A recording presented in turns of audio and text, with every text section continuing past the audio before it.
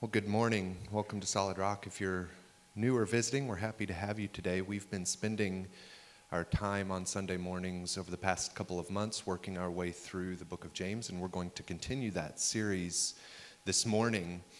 You know, Eugene Peterson once said that the Bible is a book that reads us even as we read it. He went on to say that it's an uncommon sort of book that requires an uncommon sort of reading, but the Bible is a book that reads us even as we read it. And maybe that's one of the things that makes reading it really uncomfortable at times. I don't know if you've felt that discomfort in reading our scriptures as it reads you. And maybe you're like me, and the text that we come to in James today is one of those that stings a little bit more than others as it reads us. I have this weird gift. I guess if we understand what James is arguing in this passage, it's more like a curse. But either way, I have this ability that if somebody hurls an insult at me or makes a joke at my expense, I have an ability to almost immediately have a comeback or some wisecrack right on the tip of my tongue without much mental effort at all. It's just right there. And it's gotten me into trouble on more than one occasion, especially when I was in high school and college. I think I've matured a little bit since then, although my tongue still gets me in trouble, and my inability to control my speech at times still gets the best of me. I think this is especially evident when it comes to my desire for highway justice. Do you know what I'm talking about? I just feel this strong compulsion to communicate with other drivers those thoughts that are immediately and effortlessly filling my mind, just to inform them why what they're doing is insane. I've even had this idea of creating like a window decal that displays text that you have entered so that you can communicate with drivers as you pass them. I know I have a problem. And we all understand that communication is an important part of life. It's not practical for us to commit to perpetual silence. But I do think we need to consider if speech plays an important part in our relationships, and if our speech is shaping who we are, we should probably be very careful with the words that we speak, because they're shaping not only us, but they are shaping others, and they're shaping our relationships as well. About a month ago, Austin led us through the last part of James chapter 1, where James was emphasizing the importance of not only hearing the word, but also doing the word. And right at the beginning of that section, he instructs his audience to be slow to speak and quick to listen. Slow to speak and quick to listen. What we do with our words, our patterns of speech, is this important theme that James is developing throughout this book, and it's a theme that he returns to in the section we read from chapter 3 today. So there are clearly going to be ways in which becoming a disciple of Jesus challenges some of those most natural predispositions we have. And I'm convinced that one of the most challenging parts of living as a disciple of Jesus, especially in a world where power and influence and control are indicators of success, one of the most challenging parts of becoming a disciple in a world like that relates to our speech, I think. Furthermore, our speech is one of the most significant indicators of whether or not community life is going to move forward in a healthy way. So let's read what James has to say this morning. We're going to pick it up right where we left off last week, where James warned those who would become teachers. He says, look, accepting a role like teaching is a serious thing because the words we speak have a huge impact on people's lives. Furthermore, we all stumble in many ways, and one of the easiest places to stumble is in our speech. It says if you can control your speech, you could conceivably become perfect. If you could control your speech, you would be able to control your entire being. And then the image he uses to further convey that point is that of a bridle, an image he returns to and continues to develop today in verse 3. where he says this: if we put bits into the mouths of horses so that they obey us, we guide their whole bodies as well. So if you could control the tongue, you could bridle the entire body. And he says, consider the horse. Now, growing up, I almost always lived in suburban areas. But my grandfather lived in southwest Missouri, actually not far from here, and he raised horses and other livestock. So even though I never lived on a farm or a ranch, I still had some contact with horses during my summertime visits to McDonald County, Missouri. Now, I don't want to lead you astray, I still know nothing about horses, but I do know enough to understand this image a little bit. I do know that a bit for a horse is that piece of metal or some other synthetic material that goes in the mouth of the horse. It's held in place by a bridle that wraps around the horse's face and then is attached to reins that the rider holds in his or her hands. And this process is used to control the horse. Now, I think this image is maybe even more effective if we think of a young child riding a horse and compare the tiny size and the weakness of that child to the enormity and the power of a horse. And yet, even a small child can direct and, in essence, control that powerful animal. It's really quite remarkable to think about. Well, verse 4 develops this idea a little further, where he says, look at the ships also. Though they are so large and are driven by strong winds, they are guided by a very small rudder wherever the will of the pilot directs. Second illustration, he uses that of a ship. Now, I think it's important to note that both of these images, the image of the bridle and the bit in the horse's mouth and the rudder on a ship, these illustrations are not original to James. They were well known and widely used throughout Greek and Hellenistic Jewish culture. James isn't claiming some revolutionary idea by using these images, but rather as an educated man, familiar with literature and culture of the day, he is using a common image to further communicate his point. So the bit in a horse's mouth and the rudder on a ship. How many of you have cruised? Anybody? Nobody. A few people. I worked for a cruise line for several years and have still never been on a cruise. I just was on a ship for 20 minutes picking people up off the ship, and then I was on my way. So if you're planning a cruise, I'm open to invitations. I'll just throw that out there. It's unrelated, but or maybe you haven't been on a cruise, but you've been on some other seaworthy vessel. You know, there's quite a bit of difference between, say, a pontoon boat that can get you around on a lake and one of those huge vessels that is capable of weathering the storms or the waves of the ocean.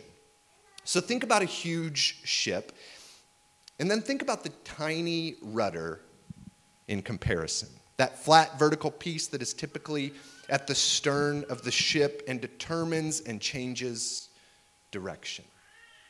A rudder doesn't make the ship move. That's the force of the wind in the sails or the fuel in the engine. But the rudder does determine the direction of that giant piece of equipment.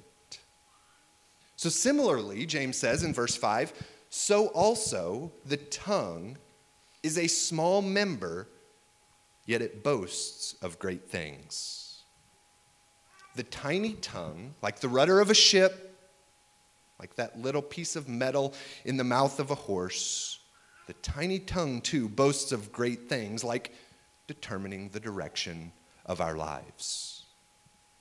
Our speech is very, very powerful. But sometimes I think because our speech is such a normal part of life, it seems so commonplace. We use it every day, a lot of times without much thought. I'm afraid that because of the common nature of our speech, at times we don't give it nearly the scrutiny it deserves and maybe requires. Because the move that James now makes is from the disproportionate power of the tongue The fact that such a small member of the body can have such a great influence or effect. He moves from that neutral designation, the power of the tongue. So that could be good, that could be bad, maybe it's neither, maybe it is neutral. He moves from that neutral description to point now to the destructive power of the tongue. In the second half of verse 5, he says this, "How great a forest is set ablaze by such a small fire." So again, something really, really small impacting something really big. But this time not in a neutral way and not in a positive way, but in a destructive manner. Now, we live in a part of the country where forest fires are not all that common. Although a few months ago, I think there was a rather large forest fire not too far east of here in the Mark Twain National Forest. But I think that fire only impacted about 500 acres. If you're from the West Coast or the Pacific Northwest, you probably understand that the threat of a forest fire can be life-changing. You take that threat seriously. As a product of the Midwest, I received my initial exposure to forest fires while I was working in Alaska, a land that is well acquainted with fires. It's not uncommon to see 500,000 or more acres burn in a single season. And I remember on one occasion, I was scheduled to take the train from Fairbanks south to Denali, and there was a forest fire that was moving pretty quickly towards the railway.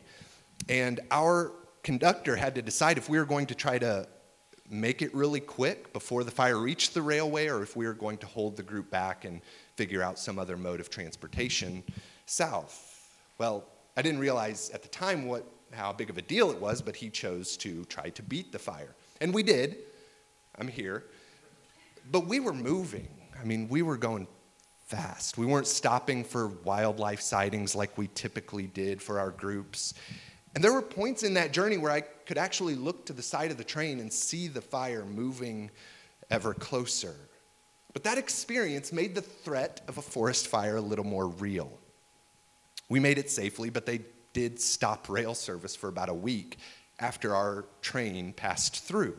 It wasn't a joking matter. If you've ever been exposed to a forest fire, you understand the destructive power and reach. And granted, there can be environmental benefits that result from fires, but they still possess the power to wreak havoc. And yet they begin with a little flicker of a spark. And oftentimes they begin unintentionally as a result of a mistake or a lack of caution in considering wind while attempting to create a controlled fire for something like camping or property management or something like that. But the point James is making is that the tongue is not only powerful. Destin, I'm not going to mention anything about your experience with this, but I see you nervously laughing. The point that James is making, the point that I'm making with Destin is if it's windy, don't go near his property. The point that James is making is that the tongue is not only powerful, a lot of times its power is used either intentionally or unintentionally for destruction. Verse 6, "And the tongue is a fire, a world of unrighteousness. The tongue is set among our members, staining the whole body, setting on fire the entire course of life, and set on fire by hell." So what might be included in this world of unrighteousness that James speaks of? He doesn't list the evils associated with the tongue individually, but likely has in mind some of those common vices of the tongue outlined elsewhere in our scriptures. It's like gossip, slander, thoughtless chatter, arrogant boasting, dishonesty, and the like. And what ends up happening, he says, is that the tongue, when it goes unchecked, stains the entire body. Seems to be drawing from something that Jesus said in Matthew chapter 15, verse 11, that it's not what goes into the mouth that defiles a person, But it's what comes out of the mouth that defiles a person, because what comes out of the mouth proceeds from the heart. So the words of our mouths and what's in our heart, those things are connected. He goes on to say in verse 7, "For every kind of beast and bird, of reptile and sea creature can be tamed and has been tamed by mankind. But no human being can tame the tongue. It is a restless evil, full of deadly poison." There is a lot that we can control as the human race. It says we've tamed virtually every type of creature to some degree. Today, we continue to progress and achieve remarkable things in the field of science, and we're constantly making new discoveries that enable things today that even a decade ago seemed impossible. There is a lot that we can control as humans. We are capable of great things, and yet we can't control that small part of our bodies like the tongue. It is a restless evil, he says, full of deadly poison. That's a pretty dark description. The tongue cannot be tamed apart from the grace of God, and an untamed tongue, he says, is full of deadly poison. And we find this language elsewhere. We find it in the Old Testament, in the Psalms. We find it in the book of Proverbs. Psalm 140, the psalmist laments the fact that evil people are making their tongues as sharp as serpents. And then he says, under their lips is the poison of vipers. Proverbs 11:9, we see that poison produced by the tongue destroys the neighbor. Our speech is a serious, serious thing. And I don't think what James is arguing or even suggesting here is that because of the power of the tongue, we would be better off if we moved into solitude, where we have no interaction with other human beings and thus no opportunity to use our speech for evil. He's not arguing or suggesting that we keep perpetual silence, as I mentioned at the beginning. And I think this is an important point for us to keep in mind, that evil speech, evil words that actually come from our mouths, that's not the only harmful noisiness in our being. Because even in our silence, our minds can be filled with evil thoughts about others. And that's just as destructive for us personally. I've been working through St. Gregory the Great's famous work, the Book of Pastoral Rule, throughout this spring. And I was struck by something he wrote. I actually had a conversation with Tim and Beth about this very thing, but something that he wrote in a section about silence and taciturnity, or a reluctance or hesitancy to speak, and then contrasting that with excessive and harmful speech. He said this: "For it ought to be insinuated to the over-silent that while they shun some vices unadvisedly, they are, without it being perceived, implicated in worse. For often, from bridling the tongue overmuch, they suffer from more grievous loquacity or talkativeness in the heart, so that thoughts seethe the more in the mind from being straitened by the violent guard of indiscreet silence." And then he goes on to say, at times, that vice of talkativeness or noisiness in the heart overflows in abundance because we think, well, we've been successful in restraining harmful and excessive speech, so we're good to go.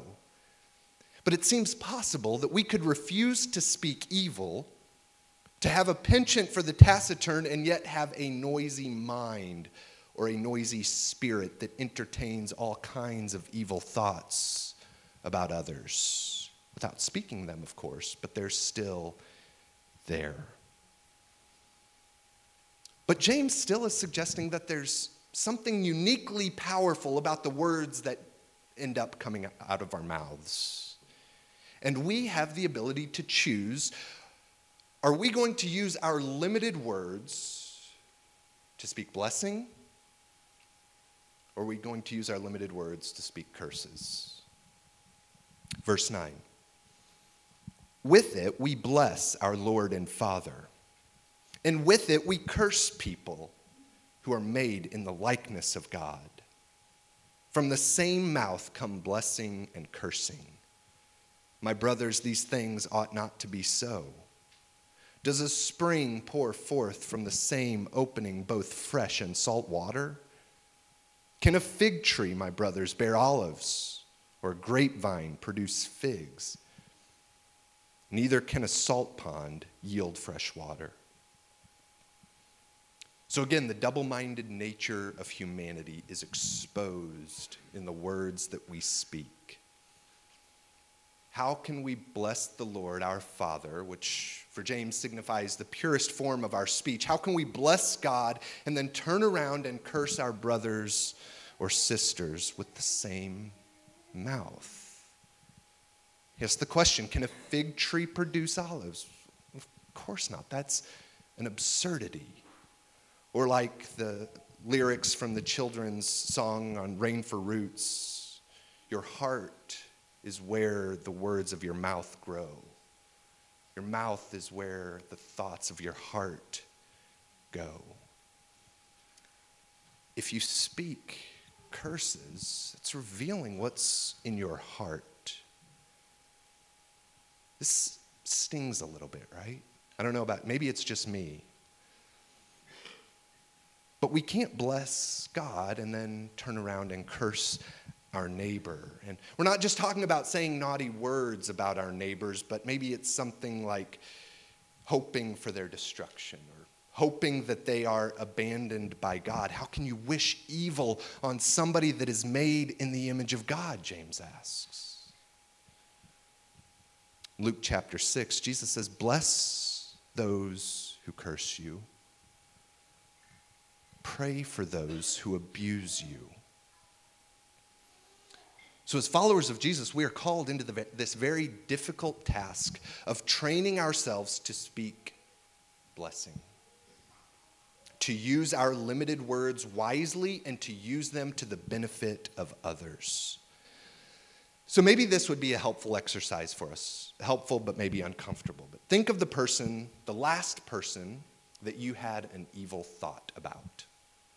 Go ahead and think about them. Now share with your neighbor who that is. No, I'm joking. Don't share who that is, especially if they're sitting right next to you. But think about that person, the last person you had a negative thought about or that you hoped something negative would happen for. You rejoiced when misfortune visited them. Now, as you're thinking about that person, a specific person, remind yourself that that individual is made in the image of God. Those two things, the negative thoughts or the negative words you had for that person and the fact that they're made in the image of God, those two things can't really coexist. So maybe we should, as a matter of discipline in our individual lives, practice blessing those people, those that you just thought about. We practice blessing those people. We practice praying for them and allowing Jesus to change our hearts and to change our dispositions towards them. That our speech might be uplifting, because even those that curse us, even those that abuse us, are made in the image of God. Thomas Merton aptly said that silence is the mother of speech. Silence is the mother of speech. In other words, as we recognize that our speech is powerful, that our small and even quiet words can have an enormous impact, we want to speak wisely. We want to speak blessing rather than curses. We want to be discerning in our speech and develop the ability to use our limited words to the benefit of others. Because the words that we speak are important. They matter. They have real consequences. And a lot of times those consequences are lasting. And we don't believe our words are important because we buy into some name it, claim it theological perspective where whatever we say, that's going to happen. So if we speak positive, good things are going to come. And if we speak negative, bad will come. That's rather silly, I think. But our words do have power. Our words have real consequences in the real world. They affect other people. And the scars of a hurtful word might last a lifetime. Like the scars that are left behind in a forest after a severe fire.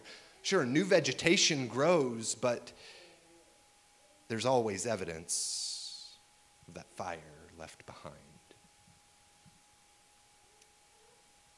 Our words are only heard and they're only beneficial, I think, to some degree when they follow seasons or periods of silence, where we develop the ability to have measured speech. Elsewhere, Merton said that if we have no silence, God is not heard in our music. If we don't have silence, God is not heard in our music. And we might also say that if we have no silence, our words aren't even heard, or they're never going to be productive or beneficial. Because at some point, if we're constantly talking, people are going to begin tuning us out. I mean, you probably have had this experience. When somebody with deliberate or restrained speech speaks, people perk up a little bit. Because it isn't just constant streams of purposeless chatter. So I think there's something that we can all be challenged by from this section today. The 7th century Christian bishop Isaac of Nineveh said that silence is the sacrament of the age to come. The sacrament of the age to come, or the means of grace in the age to come. And maybe you're thinking, well, if that's the case, then I'm going to be the most grace-filled person in the age to come because I don't talk much. I don't have a difficult time controlling my tongue. In fact, it's difficult to get me to say anything in a group of people.